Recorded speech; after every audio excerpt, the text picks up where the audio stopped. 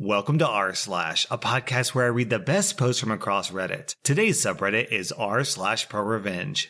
Our next Reddit post is from California Oldtimer. Okay, this happened years ago, in 1985 to be exact. So after my second retirement, I started doing property management. I bought this 2,500 square foot luxury home with the sole intention of renting it out. Now, I didn't know how bad the HOA was, but when I became the owner, I soon found out. This took place in 2 years' time. Karen, the president of the HOA, would literally have a problem with everyone in the neighborhood. Trash cans left out, fined. Loud music after 10 p.m., fined. Yard sale without permission, fined. Removing dead plants and replanting without approval, you get fined. It went on and on like this. Now, the community could run for the HOA board, but the HOA board chose the president. 6 out of the 10 members on the board liked Karen, so she always kept her job. Her husband was in the medical field, so he made a lot of money. It got to a point where she was called Queen Karen in the neighborhood for dishing out HOA fines. Now, I used to go in person to collect the rent because the people that rented the house were good friends of mine.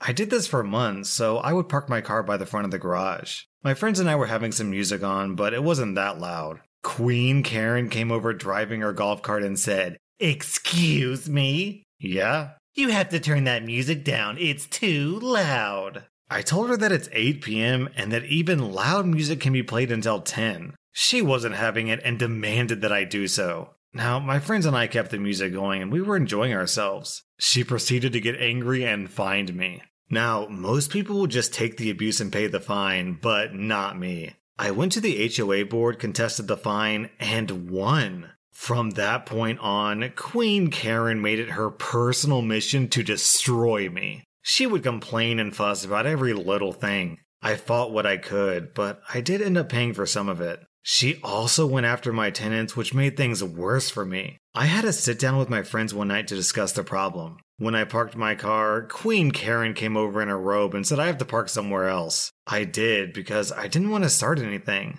We see her go back into her house and embrace a man who isn't her husband. We were being nosy, and we came to the conclusion that she was cheating on her husband. Spoiler alert, she was. My friends and I told Queen Karen's husband. I'm sure he did some investigating, because 3 months later they divorced and he was moving his stuff out. Now, according to the gossip, Queen Karen got nothing because she was the one who cheated and she didn't have a job. So she wasn't entitled to the money. From this point on, Queen Karen had a massive decline in the quality of life that she had. She sold her car and got a cheaper one, and she adopted different dressing habits. But even after the divorce, she never got a job, and she was still living somewhat better than everyone else. Fast forward a year later in February. Queen Karen and the HOA had been giving out fines for very obscure things and increased monthly dues. Having trash cans out a couple of hours early or after the trash man left would result in a fine. They were targeting people who had older or dirty cars and on and on. Me and the other people of the community were sick of the stunts that she and the HOA were pulling.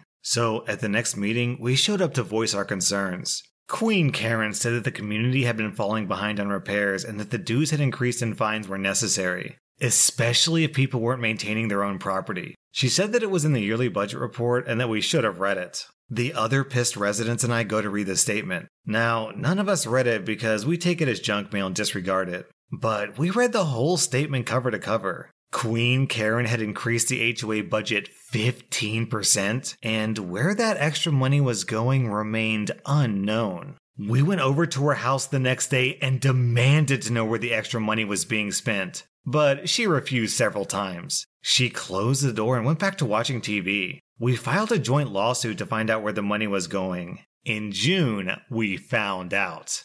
Cue the revenge. Queen Karen was living off of the HOA fines and dues. The dues increase was because she was running out of money. She still didn't have a job, so she embezzled from the HOA so she wouldn't have to get a job. She gets busted. We called the police on her for embezzling the money. She was charged with fraud and extortion. The neighbors and I filed a joint lawsuit against Karen to get reimbursement as well. She had no money, so she had to mortgage her house to pay us all. She later went to federal prison for 6 years with no parole. Because she went away, no one was paying on our house. The bank foreclosed on it and it was bought by someone else. So when she got out in 1992, she was homeless. Honestly, the majority of us didn't want to ruin her life like this. Had she toned down the excessive fines, we would have let her be. But she had to double down and steal from us because she didn't want to get a job like everyone else. As someone who professionally reads Reddit posts for a living, I've learned that I will never, ever buy a house that's part of an HOA. Our next Reddit post is from Vicoding. First up, some backstory. During my gap year between studies, I decided to work for Company Inn.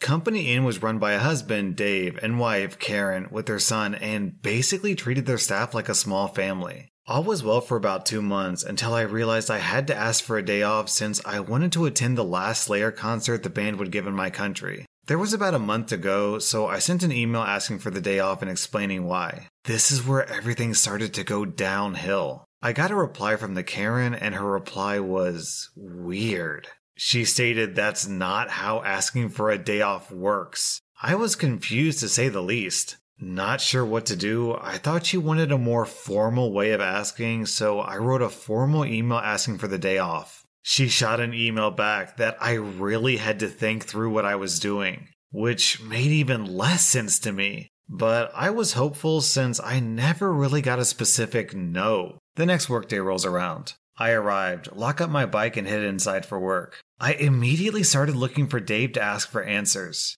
Before I could even open my mouth, he asked me, "Do you still want to go to that concert?" I didn't expect him to ask this so quickly, so I answered yes. The only thing he said back was, "Okay, take off your vest and you can go home." I was stunned, and while the words started to sink in, I looked at my colleagues who were just preparing for opening. When it finally sank in, anger flowed in. I'm not a confrontational person, so I simply took off my vest and gave it to Dave. Without a word, I left and started biking home. When I got back home, I told my mother what happened. We started sending emails for extra information and got very Karen-like emails back. After a couple of emails, which went basically nowhere, I looked up the laws for immediate dismissal. After reading up about it, I learned that in my country, somebody can be immediately fired when they're caught stealing, committing fraud, the person isn't able to do the work, or refuses to do the work. I didn't do any of these. A day or two later, I met with my attorney and began the steps to sue Company Inn. I told my lawyer what happened in detail, and he was very confident that I was in my right and they were not. So after trading even more emails between the three of us, we went to small claims. I came prepared in a suit with my attorney in tow, and Karen showed up alone. I guess she assumed she won because she thought she was in her right. The trial began, and I was as professional and objective as I could be. Karen was the same. Well, for about half of the trial. When she realized evidence was piling up against her, she resorted to calling me a spoiled brat, among other things that I don't know the English translation for. It's safe to say that that was the point the judge ruled in my favor. As per usual, I had to wait a month before I got the verdict back in the mail, but I won. It may have taken about 6 months from the moment I was told to go home to the point that those 6 months of pay were transferred to my bank account, but it was 100% worth it. In the end, I went to the concert, and it was the most awesome and most profitable concert I've ever been in my life. So we don't know what country OP lives in, so it's hard to estimate how much he got paid for this. But let's just say, for sake of argument, that the average salary in America is something like $40,000. So 6 months would mean half of that, which is $20,000. So that means essentially that this entitled couple paid this guy $20,000 to attend the concert. Not too bad. Our next Reddit post is from Relatively Sorrowful. For context, back in 2013, I was a graduate student pursuing my master's degree. That was my last year in the program. We had 24 months to finish all the work in the dissertation. My advisor was my professor, who was very well known and experienced on my field of work. Let's call her Janet. Janet and I had worked together with research since my college days as I became part of the undergraduate research with her. At that point, we had been working for about 4 years together, and as with any advisor-student relationship, we had our disagreements quite often. Janet was used to doing her experiments in a certain archaic way. I knew there were better uses of our grant money and always tried to push towards a more advanced method, especially correlating data collection and statistics. However, our relationship was always good. I knew her husband and had been to her house numerous times. She was a little set in her ways, but we managed to make good progress in our field. Anyhow, by the end of 2013, I presented my dissertation to the department and was approved with flying colors. My data still wasn't published in any paper, as I wanted to have more analysis in different areas to make a more robust and better paper. With that said, my dissertation was published, and it's my work and my experiments. After I got my master's, I decided to pursue a PhD. While I was still going to work in the same field, I wanted to use different techniques and thus talked with Janet about going to pursue a PhD under a different professor in another university. She always encouraged me to do better and look for ways to diversify my views. I went ahead and contacted a professor outside of my country in another university to pursue my PhD. I got approved and soon moved away. For the next 2 years, I still kept contact with Janet, but on the third, she stopped responding. Initially, I thought she had changed her email or something, but didn't think much of it. Time flew by, and in 2017, while reading papers and writing my own, I came across a paper that was strangely similar with my research. Interested in it, I opened it up and read it. To my shock, it was a paper by my ex-advisor. She and one of her master's students were listed as authors of that paper. Reading the title, I thought, hey, that's neat. She continued researching it. But boy, was I wrong. Reading the paper, I got increasingly angry. That wasn't new research, it was my research. My data was all in that paper, even my graphs and tables. Initially, I thought, oh, well, she's also an author, and if she's citing it, there shouldn't be a problem. But unfortunately, that wasn't the case. My name was nowhere near that paper, and they claimed the research was original.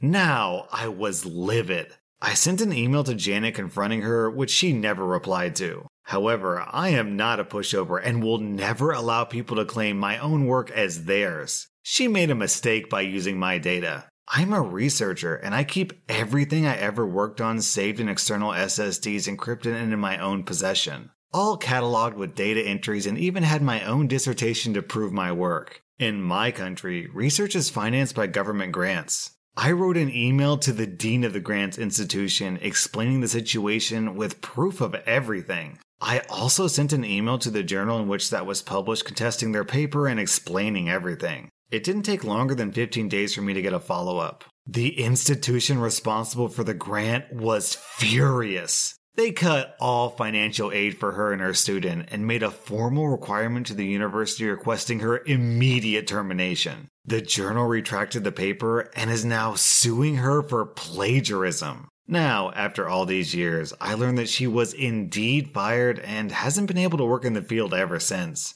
I never met her again and have no intention of ever doing so. Now my work is published and I'm recognized by my contributions in the field. Maybe that was a petty thing to do, but I couldn't allow people to get away with claiming my work as theirs. OP, that was not petty, that was straight up theft. That professor had it coming to her, and I sincerely hope that she has nightmares about you. Our next Reddit post is from Tylok. When finishing up my degree in criminal justice, we had to learn about how the justice system works and how sometimes it doesn't. For about 2 weeks, we studied a case from the early 90s of a woman who had killed her husband. Because the case is public record and a very interesting read, look up Betty Freeberg in 1993. The setting was small-town Iowa, and the husband was the town drunk. Everyone in town knew him for a drunk, a brawler, a womanizer, and overall just a bad person. His wife was a stay-at-home mom, as she wasn't allowed to work or leave the house aside from getting groceries. He would go home, beat her and violate her, and the cycle would go on, and the whole town knew. Neighbors were a quarter mile down the road, but would still call the police when they heard noises. It was well documented, and because he was never a threat to their daughter, the police did nothing aside from take him to jail like a revolving door.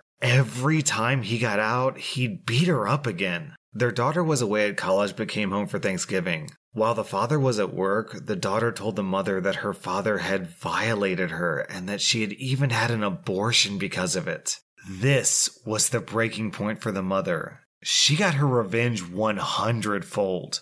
When the daughter went back to school after the holidays and the husband came home, she killed him with his gun at the kitchen table. The table is important because it was a big farm table used for chopping up deer and other livestock. Oh my god. Doing the butchering was her job, and she was good at it. If you could find the case report, it has pictures of the table and clear marks of chopping. She chopped up her husband and scattered his body over the neighboring farms, and fed what she could to her livestock and cleaned up. Months went by, and winter came and left. Police investigating his disappearance even questioned her while sitting at the table drinking coffee. She explained the marks on the table by explaining that she butchered her own meat and showed the officers her deep freezer. The investigation went on for months until finally a neighbor's dog brought back a body part. They identified it as belonging to him, and she was arrested on the spot. She pled not guilty and refused any offers. It went to trial, and 12 of her peers judged her not guilty due to extenuating circumstances. She confessed to the crime, explained why she did it and how, and that she had no real choice because no one was going to help her. The farm was hers, and she refused to give it up as it had been her family's home. She was let go entirely for the murder charge. The next week, we had Betty as a speaker to the class to discuss the case, and she was awesome. At the time, she ironically sold dismemberment insurance for Aflac. I feel like Betty would be the best dismemberment insurance salesman on planet Earth. Well, when I chopped my husband up into little pieces, boy do I wish I had gotten dismemberment insurance first. My daughter would have gotten so much insurance money, and I might have been able to use some to defend myself in court. So if you're thinking about chopping up your husband, I really recommend the Premium Deluxe Decapitation Package. That was r/Prorevenge, and if you like this podcast, then check out my Patreon where I publish extra MP3s. Also, be sure to follow my podcast because I put out new Reddit podcasts every single day.